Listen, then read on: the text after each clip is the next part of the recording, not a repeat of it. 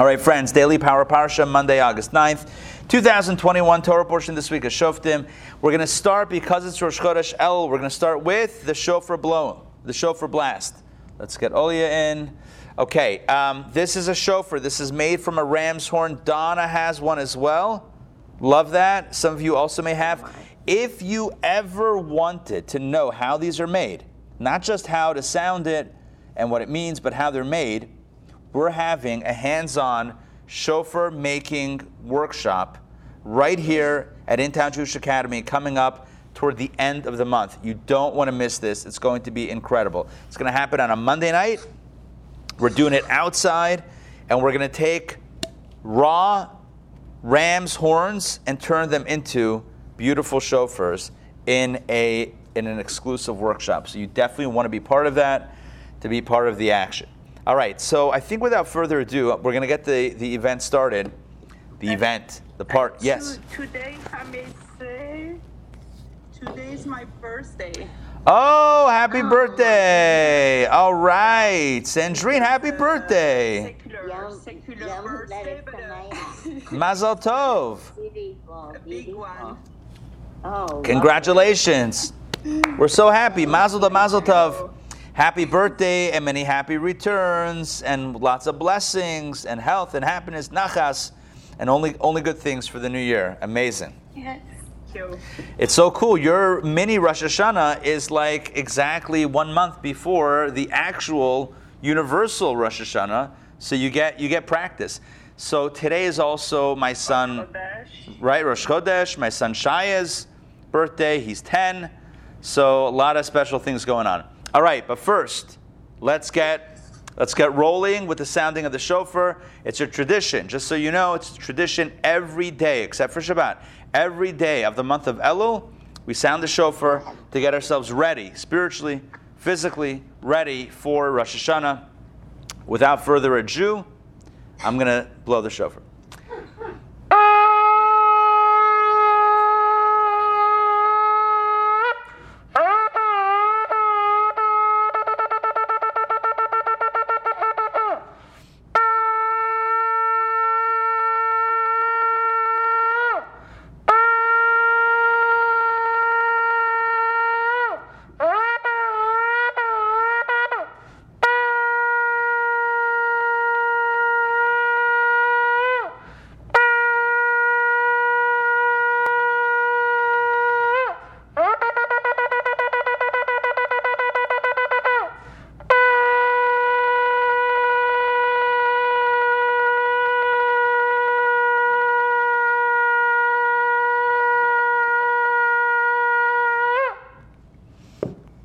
All right, that was the shofar. I hope it wasn't too loud on the Zoom for your ears. That would be awkward. All right, so let's now that we have our... When, besides Elul and Rosh Hashanah, when else during the year? One more time, and that is on at the end of Yom Kippur, right before the end of the Ne'ilah, or right at the end of the Ne'ilah service. We sound one long blast, and that takes us to the Ma'ariv and then to the breakfast. Yeah. So those are the occasions pretty much. Rosh Hashanah mainly, Yom Kippur once, and then El we practice. But it's more than practice. We get ourselves kind of ready for the experience. Spiritually, physically, the shofar blower needs to have some practice, but it's more of a wake-up call, kind of to get going. Okay, I'm going to share my screen with you in a moment. Let's get this going. All right, Did it happen in person there, Rabbi? No, not today. We had a few people that were going to come that last minute were not able to come. So it's just me, but if anybody decides to show up, I'll be here. They have the shofar, they'll be coming. Yeah, the shofar is like, what was that sound? I heard it emanating from 730 Ponds. Anyway, okay, so let me share my screen, and we're just going to... There we go. Let's jump in. Shoftim, reading number 1.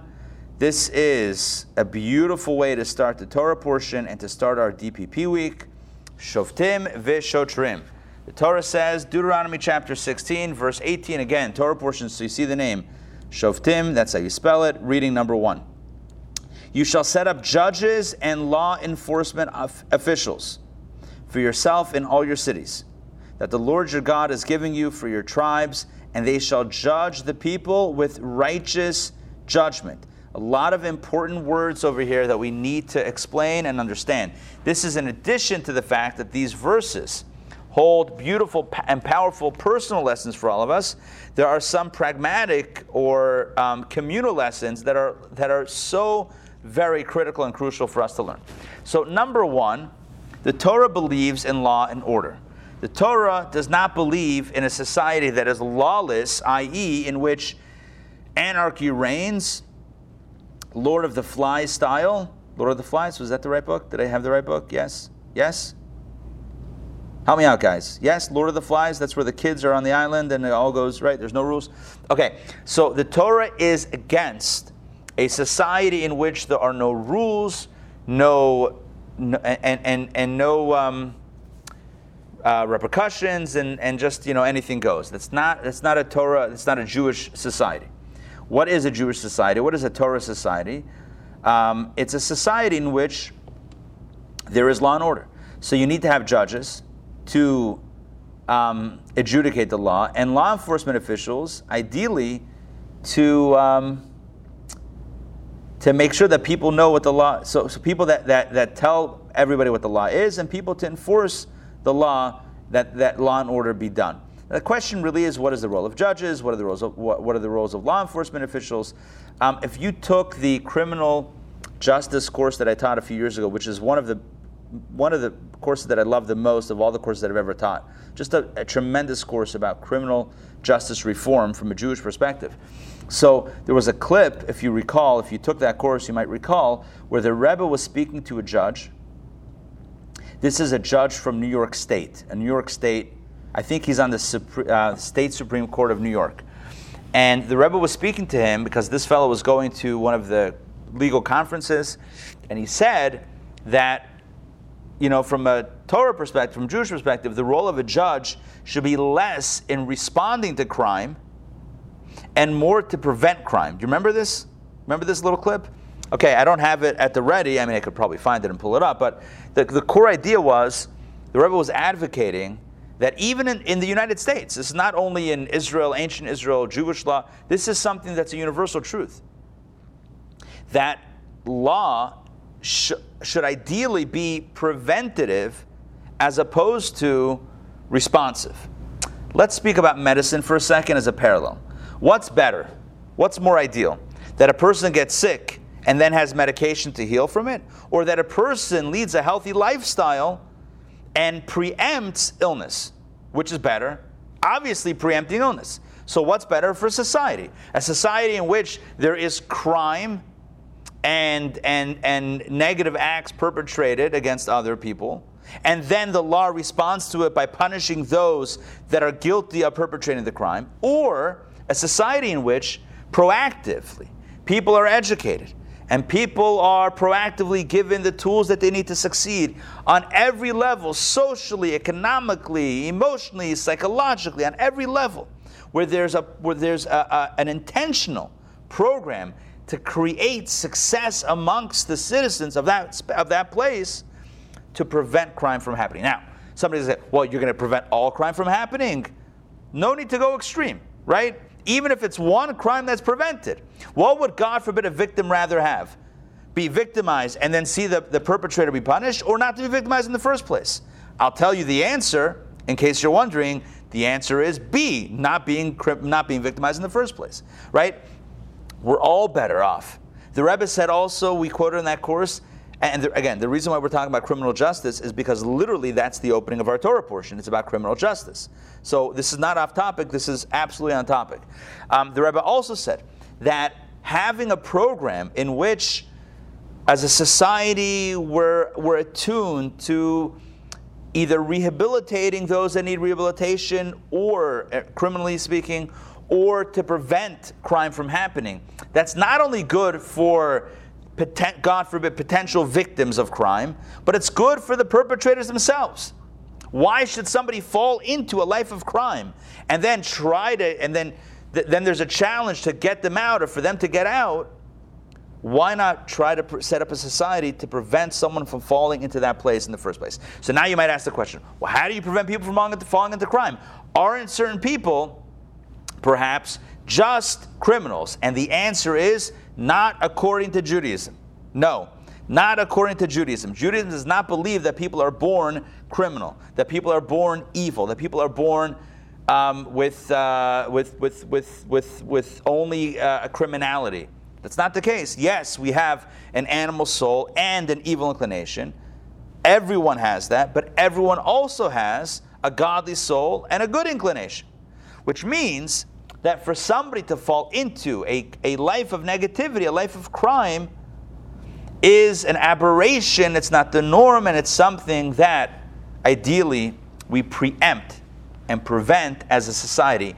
So yes, we even had a quote there about judges, how when, I'm trying to remember the quote, is from a Mishnah perhaps or some other source, it was about judges being taken to task for, it was in Tanakh, no, it was in Scripture. Judges being taken to task for the crime in that society. And the judge, what did the judge do wrong? The judge didn't do the crime. No.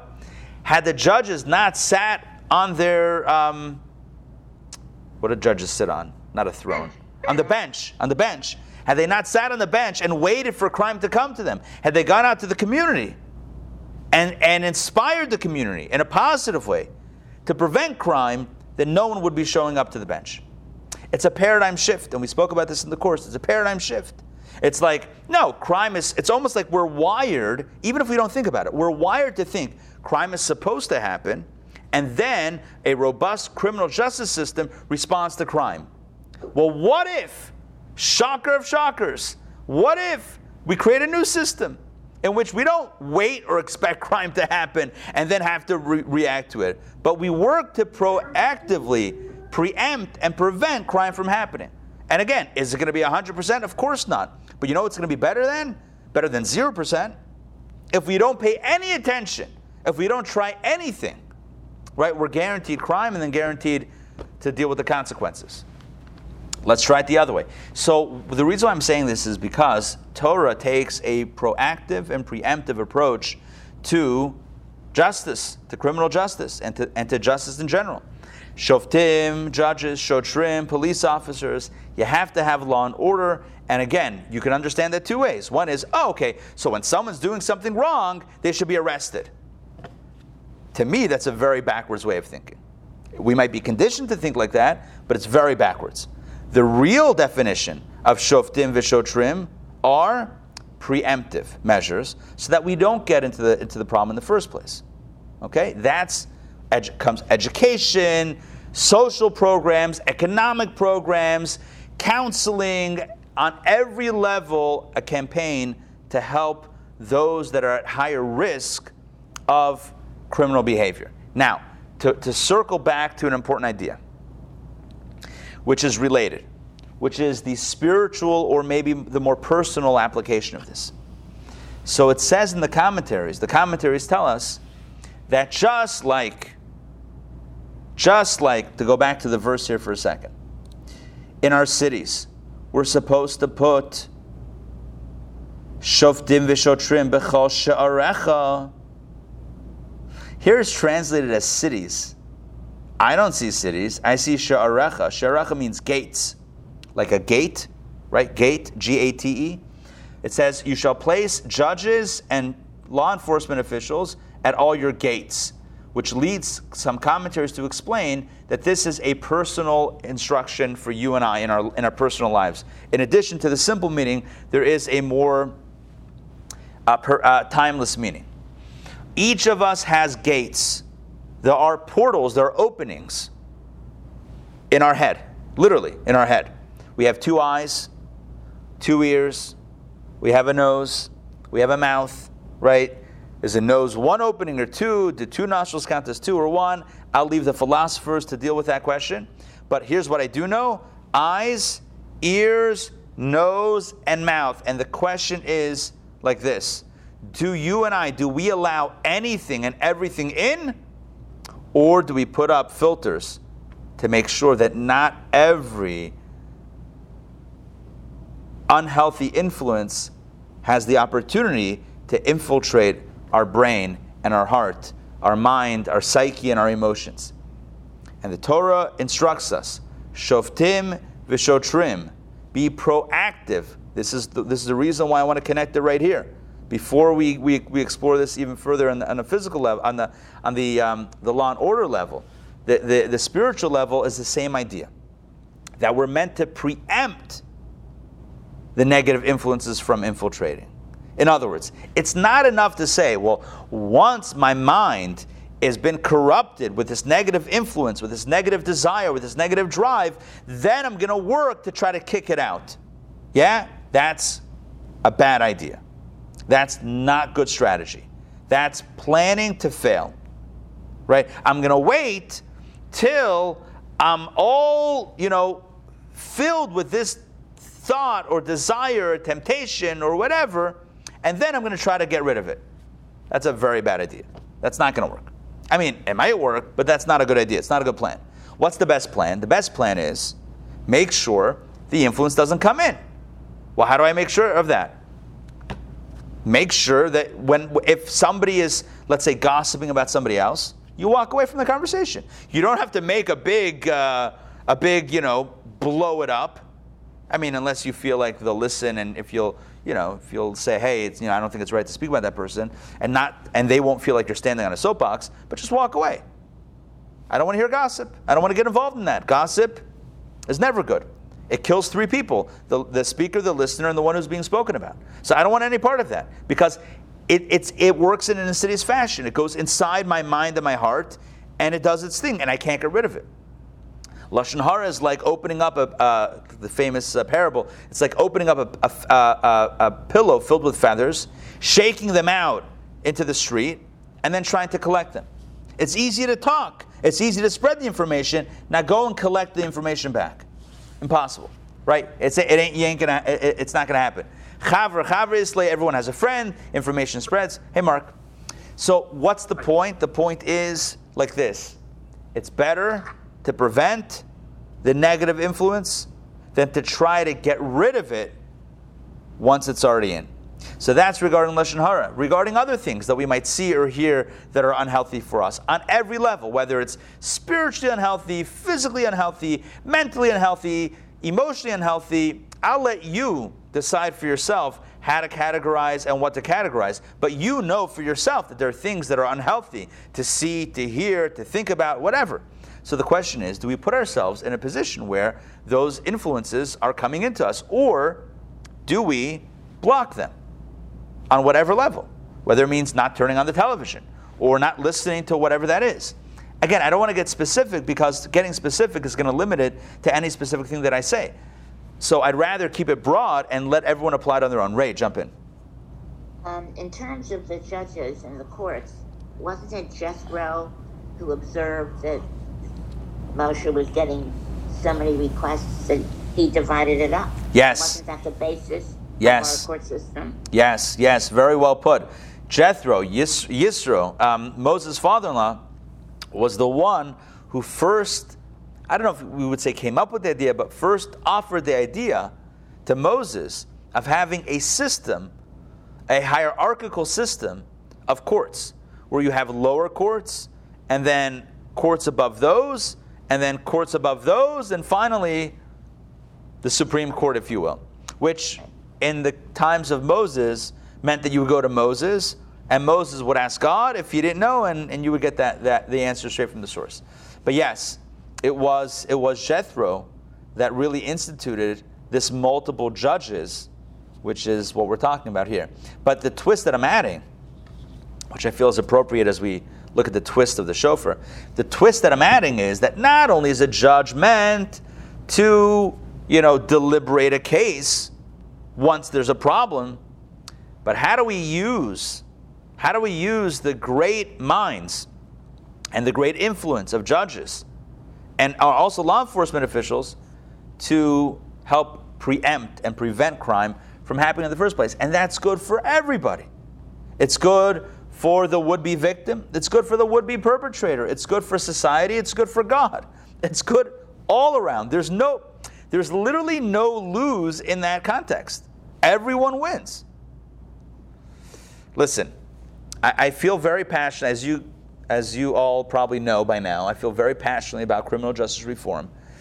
One of the reasons why I feel so passionate about it is because my teacher, the Rebbe, felt very passionate about it. The Rebbe was one of the only voices, I mean, I can't say that definitively, but one of the few voices decades ago, when I say decades ago, let me just put this in context, at a time when Congress and other elected officials were all about being tough on crime and filling prisons with more individuals, the Rebbe was speaking about how in Judaism there's no such thing as a prison. Just so you know the distinction between the two worldviews.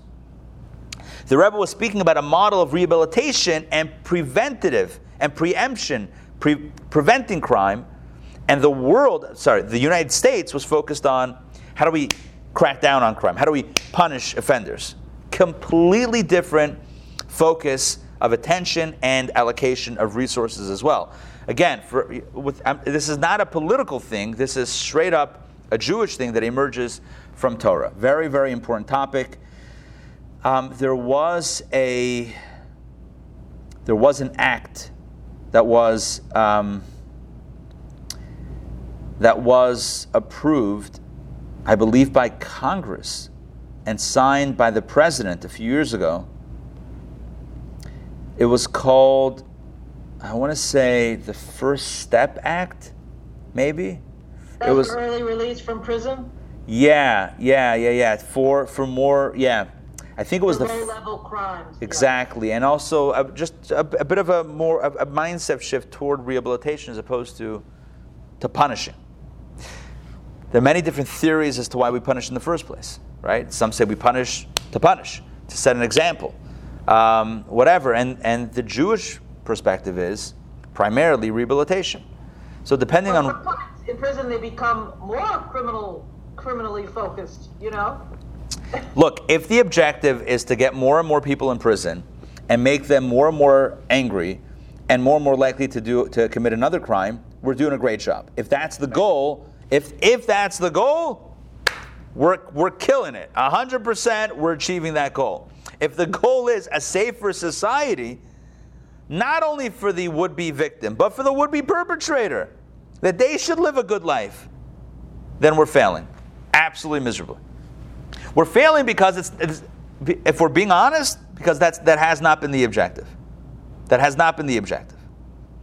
Why hasn't that been the objective?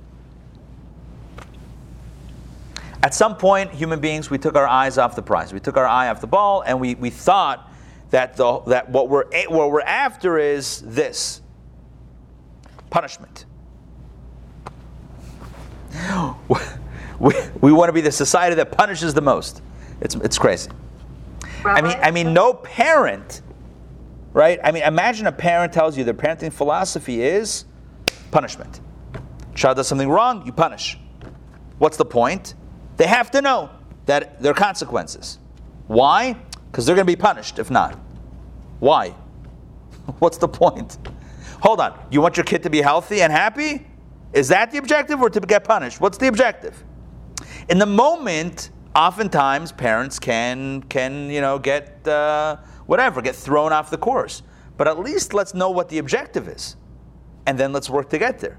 I mean, it's whatever. Yeah, Donna. A few moments ago, you said that we all have the animal soul and yes. the godly soul. What about the tzaddik, the righteous one? What happens to their animal soul? So, as Mark can tell you, in Tanya it says that I only mentioned Mark because there's a lot of Tanya under Mark's belt, as possibly with everybody. So it says in Tanya that typically a tzaddik, God grants the tzaddik that extra benefit, if you will, of removing that animal soul. So the implication, what it sounds like, is that the tzaddik may begin with that animal soul as well. Maybe it's a little bit more dormant and quiet, but it is there. But at some point the maybe because he's mastered the animal. Yeah, for sure. Yeah, no, it comes as a result of the work, for sure. It comes as a result of the work. But the big idea is, no matter how much work is put in, it never can get past that point without divine assistance, if that makes sense. There's only so far that a person can climb on their own, on that mountain, so to speak, of righteousness. But to have that animal soul not just be so dismissed and quieted to the point that it's not causing trouble, but to the point that it's actually gone, that's next level. That's a special gift from above, which is why there's only a very few number in every generation. Whether it's a handful or maybe 39 that are hidden, whatever tradition you ascribe to, it's relatively very few, especially amongst, 8 billion people or so, wherever we're at. Okay, so all of this is just the first verse, which reminds me that let's jump back in. All right, here we go. More about judges. This is all about law and order here. Verse 19. This is Moses speaking to the people before his passing. You shall not pervert justice. So if you're a judge, no perversion of justice. You shall not show favoritism, and you shall not take a bribe. So again, all of these are instructions for the judge, but also they're good life advice, right? Don't pervert justice, no favoritism, don't take a bribe. What's wrong with a bribe? So Moses says, for bribery, the Torah says, for bribery blinds the eyes of the wise and perverts just words. And as the Rebbe explained many times, this means that even someone who's wise won't even realize that they're not being wise anymore because of the bribe. A bribe works in such an insidious fashion that a person might say, I'm going to take the bribe and I'll still remain impartial. And it's not going to work. Why? Because bribery blinds the eyes of the wise. That means that even as they think they're being wise, they're not. And it also perverts just words. The word divrei tzadikim. Tzadikim means righteous, right? Tzadikim.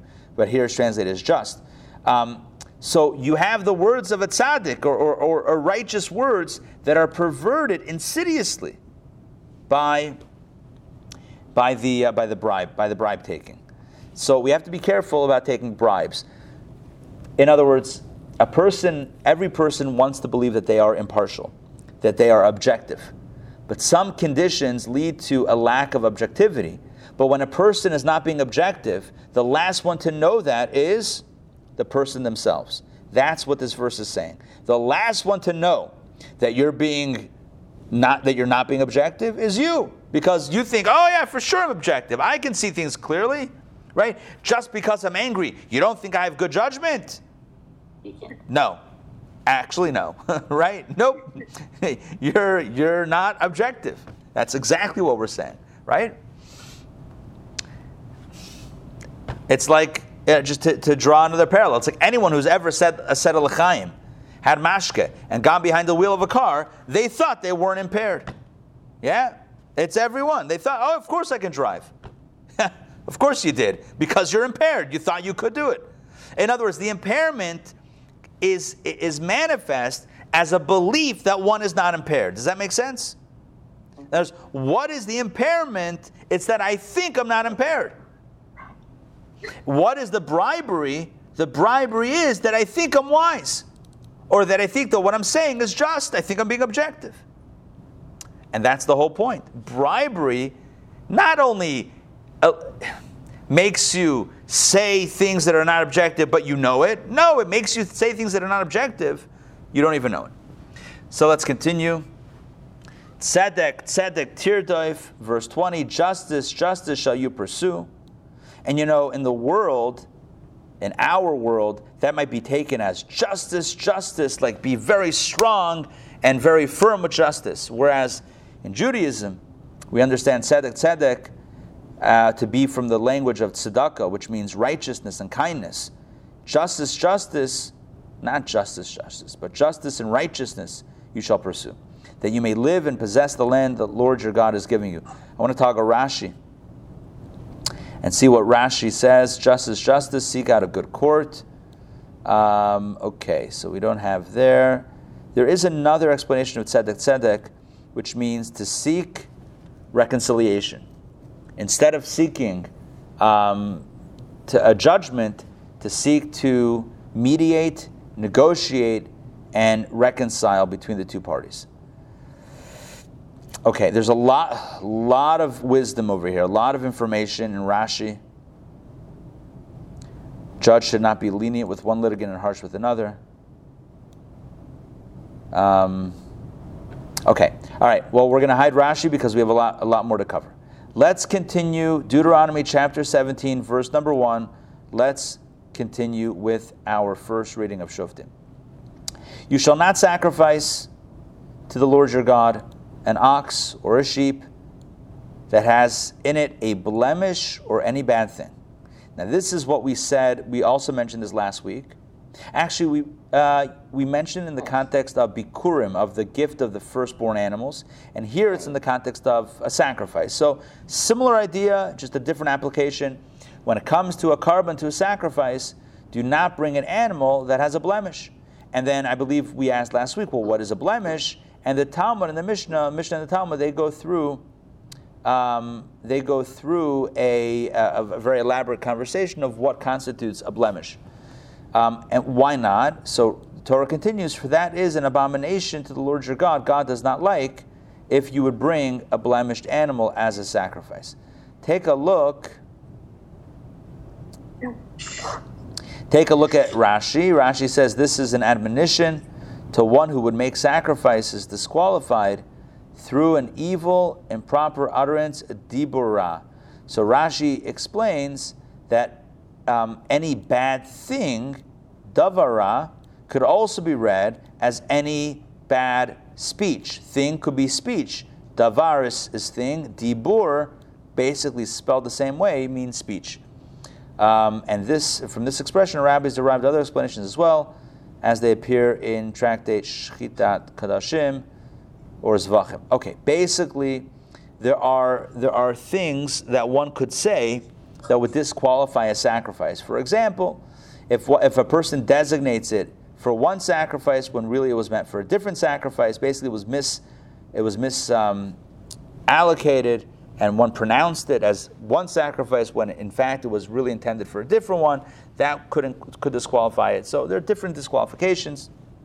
The idea here is be careful that the animal that's being brought as a sacrifice does not have one of these disqualifications. Let's continue.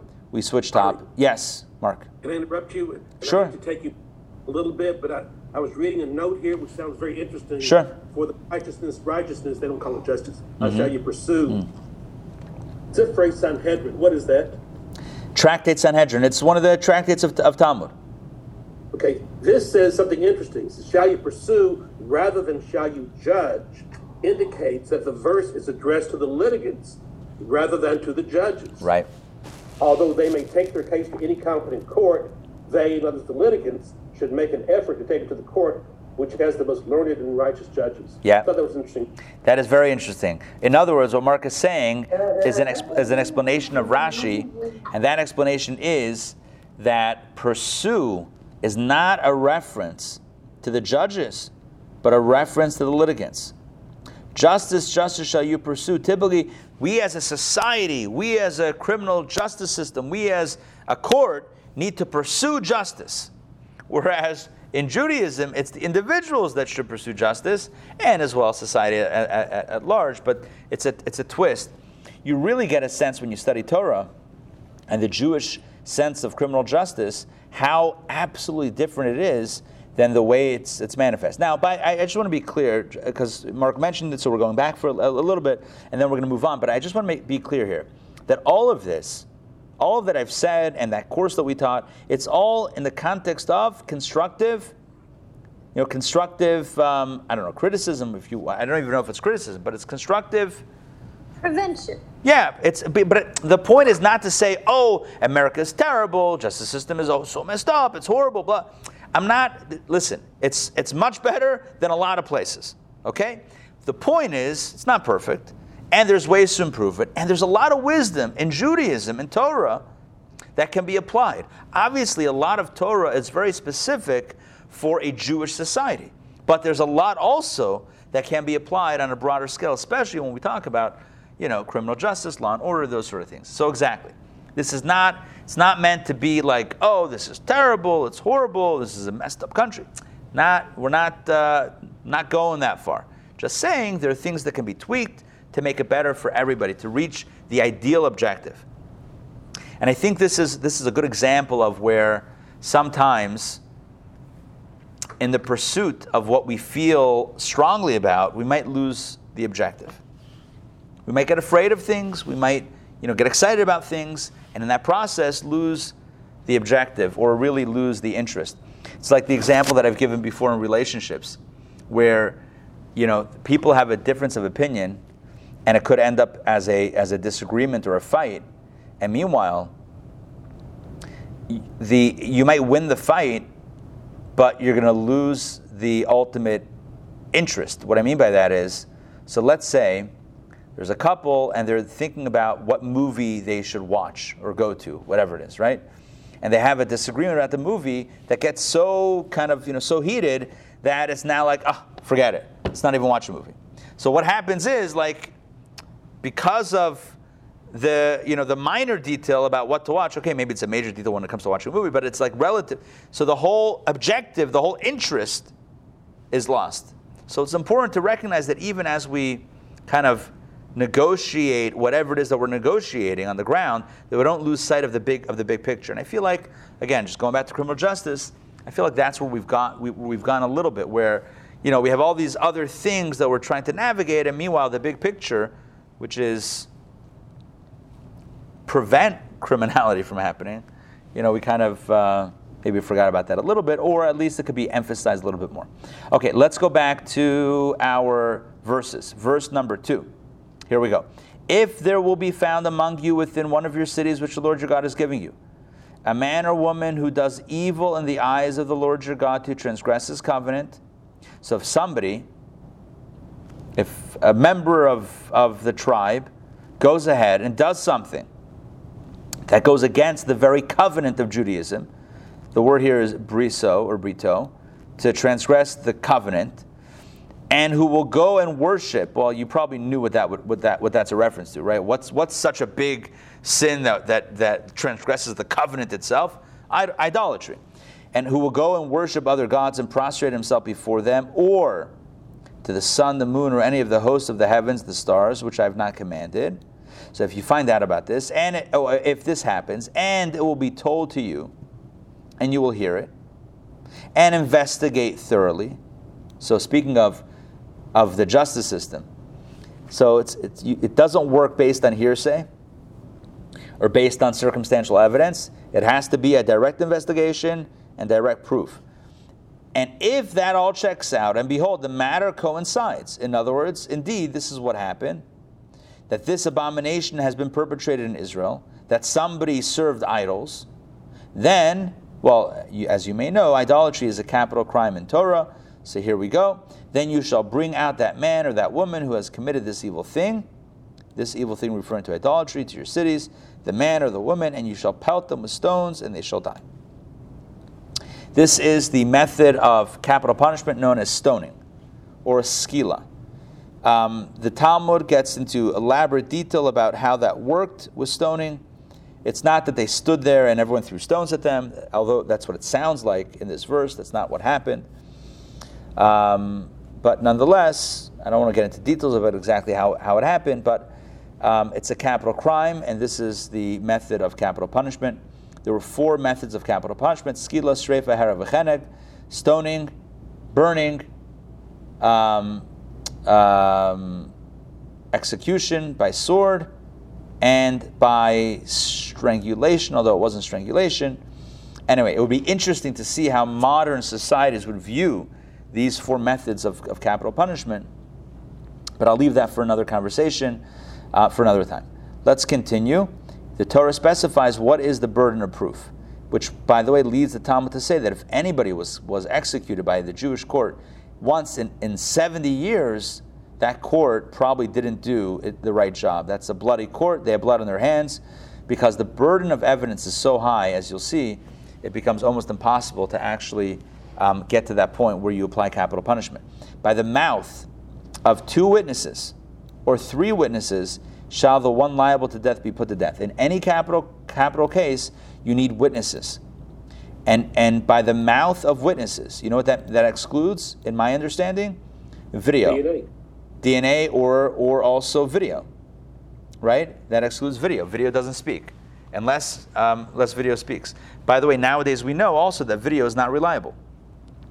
This is not a conspiracy. This is straight up deep fakes. You can look at that. There's somebody just put out some Tom Cruise fake videos. It's a thing, technology, and yes, there are algorithms that are being developed that can detect whether or not this technology is used, but there's counter technology that's been created to mask those indicators. It is what it is. My point is really not to get into video evidence, but really to say that Torah's burden of evidence is, to the best of our ability to perceive these things, pretty much ironclad. It has to be 2 witnesses or 3 witnesses.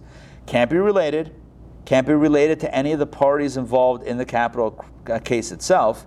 Completely objective. They are separated from each other, grilled extensively, cross-examined or examined by the judges. No lawyers, right? It's not I'm represented by a lawyer. No lawyers here. The judges, who are experts at understanding body language and sniffing out lies, go directly to the witnesses and grill them with dozens and dozens and dozens of questions to ascertain, did they actually witness this crime happening? And it's only by the mouth of 2 witnesses or 3 witnesses that the one liable to death shall be put to death. He shall not be put to death by the mouth of 1 witness. There is no way to ascertain whether or not that witness actually saw what they said they saw when you only have 1.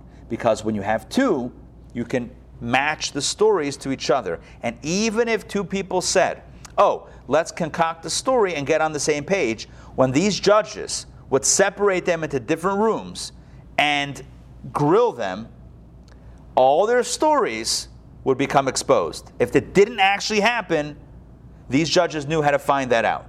Are you with me on this? When you come up with a story, there's only so many scenarios that you can come up with. Right? If it didn't actually happen, at some point, there's going to be a question that's asked where you're not going to know what to answer, and you'll make something up, and the other guy's going to make something up, and it's going to be different, and the whole story blows up. By the way, if 2 witnesses get together and they decide that they're going to conspire to testify against somebody to have them put to death, and the judges do this examination and they find out that these witnesses were lying, you know what happens? They're called Eidim Zomimim. That's the language in halacha. And you know what happens to them? Exactly what they wanted to do to the other, which means it's a capital offense. Listen to this. It's exactly, commensurate to what they wanted to do, but it's potentially a capital offense to lie in testimony about a capital crime. The Torah says this multiple times. As they wanted to do to the other, so shall be done to them if we see that they were lying, which again is a big deterrent for this to happen in the first place. 1 witness, there's no way to check the story with anybody else, not reliable, not valid, not in halacha. 1 witness means nothing. By the way, self-incrimination means nothing. Somebody says, I did it, I committed the crime, doesn't mean a thing. But what do you mean? Isn't confession the strongest proof of evidence? It is absolutely not. Do you know how many people have been exonerated based on DNA? Again, I'm not getting into halacha right now, but in America, how many people have been exonerated based on DNA evidence that had confessed to their crimes? There are dozens of people in the last 30 years that have been exonerated by DNA that had originally confessed to the crime. How did it happen? How did they confess? You know how they confessed? You ready? You want to sit in my interrogation room? my friend, we have evidence against you, and the evidence is clear. We have the evidence, and my partner is going to come in and present the evidence. If he comes in and presents the evidence, we're going for capital punishment. If you confess right now and sign this confession, we're going to speak to the prosecutor and try to work a deal. You with me? And you have no money to represent yourself. Yeah? How easy is it to get a confession? It's easy. So people confess. Does that mean they did it? Not in Judaism. Not in Jewish law. You know what happens when you apply Jewish law to American law? You know what you de-incentivize? You de-incentivize harsh interrogation tactics. Right? Now there could be all other types of tactics that are used to get information that can then be, where's a body, where's this, where's evidence, right? You can use that and then gather evidence. But a confession, there's no motivation for that because you can't even use the confession in a Jewish court. Does that make sense? Yeah? Okay. Ari, I don't understand something. Yes. Sometimes people think they see things, right, which really isn't what happened. Correct. You're right. So my question, I would think that DNA is a far better method of determining guilt or innocence in that case, but according to this, DNA would not be allowed. So here's the thing. First of all, to the question, is DNA allowed, is DNA not allowed? That's a question. That is a question that we would need to do a session on, which I really want to do. I want to do a session on DNA and halacha. In fact, I'm going to email myself that because that is a topic that we must cover in depth. What I'm saying is that from the initial reading of Torah and OG Jewish law, right, like original Jewish law, it does not seem that DNA would fall into the category. DNA in Jewish law. Event. Okay? But there might be examples where DNA could be used, like for example, to ascertain whether or not a woman is a widow, husband passes away, or husband's missing, we're not sure, a body is found, etc. You can't identify, only through DNA. Can she remarry halachically? Is she still a naguna, right? What's the deal? DNA can be used in those cases, I believe. But as far as in criminal cases, we don't have a Sanhedrin, so there's no Jewish capital punishment nowadays anyway. All of this is not a practical conversation, but theoretically, would DNA evidence be allowed in a criminal case, a capital case in Jewish law, at a time when there was a Sanhedrin, a high Jewish court? That's something that we would have to look more deeply into. I'm saying by a brief reading of this, it would seem no, but there might be some sort of allowance. My gut tells me, again, this is without having done, extensive research on this, that the problem with DNA evidence is that DNA can also theoretically be planted. Now, I'm not conspiracy theorizing that all DNA is planted, but what I am saying is, without somebody seeing it, what's to say that it wasn't? Are you with me? Even if there's DNA, how do we know how it got there? That would be the argument. I'm not saying I'm making the argument. What I'm saying is there could be an argument out there which makes it less than ironclad. Now, to your point, but who says eyewitness testimony is ironclad? You're right. And that's why the judges, who also know that, would make sure to grill them. If there was any doubt that they weren't 100% sure, they would toss the evidence. Now, they wouldn't necessarily come down and punish the witnesses. The witnesses are just saying what they believe they saw in this case, but they would, trust me, they would not move ahead if there was even a shred of doubt. Which is why, again, the Talmud says that if a court executed somebody once in 70 years, they probably didn't do a good job in really looking at it. All right, we have to jump in and just kind of run through the rest of this. I'm so sorry. Run through the rest of this reading because, give me a second here, because we are at the time. So let's do this. Here we go. Verse 7. Okay, we have just a few verses. We're going to finish this off and then we're going to close it out for today. The hand of the witnesses shall be first upon him to put him to death, and afterwards the hand of all the people, and you shall abolish evil from among you. If a matter eludes you in judgment, This is a reference to what Ray said before about lower courts and higher courts. If a matter eludes you in judgment, between blood and blood, between judgment and judgment, or between lesion and lesion, different cases, whether it's, let's see if Rashi explains what these guys are, what these categories are. We have, richly unclean blood. Okay, so like family purity laws of blood, judgment and judgment is civil cases, lesion and lesion would be like tsaras cases, again, ritual cases. So if you have these doubts in amongst you, and the matter eludes you in judgment, in other words, the judges are not sure what the law is, these are words of disputes in your cities, then you shall rise and go up to the place the Lord your God chooses, Jerusalem. And you shall come to the Levitic Kohanim, and to the judge who will be in those days, and you shall inquire, and they will tell you the words of judgment. Basically, you go to the temple, and you go to the court, and the priests there, or the judges there, and you inquire by the highest court. Essentially, what we're saying is, if the lower courts don't know the answer, you take it to the higher courts. And you shall do according to the word they tell you, from the place the Lord will choose, and you shall observe to do according to all they instruct you. According to the law they instruct you, and according to the judgment they say to you, you shall do. You shall not divert from the word they tell you, either right or left. That's the way it is. So the law is the law, the judge are the judges, and that's it. And the man who acts intentionally, not obeying the Kohen who stands there to serve the Lord your God, or to the judge, or to the judge, so if somebody disobeys the court, that man shall die, and you shall abolish evil from Israel. So I guess we're talking about a more severe case where the judgment is not. I doubt we're talking about a monetary judgment, right? $100. I'm not paying up. That's it. Off of his head. It's not on that level. This is obviously a more severe case, but it's potentially up to capital punishment.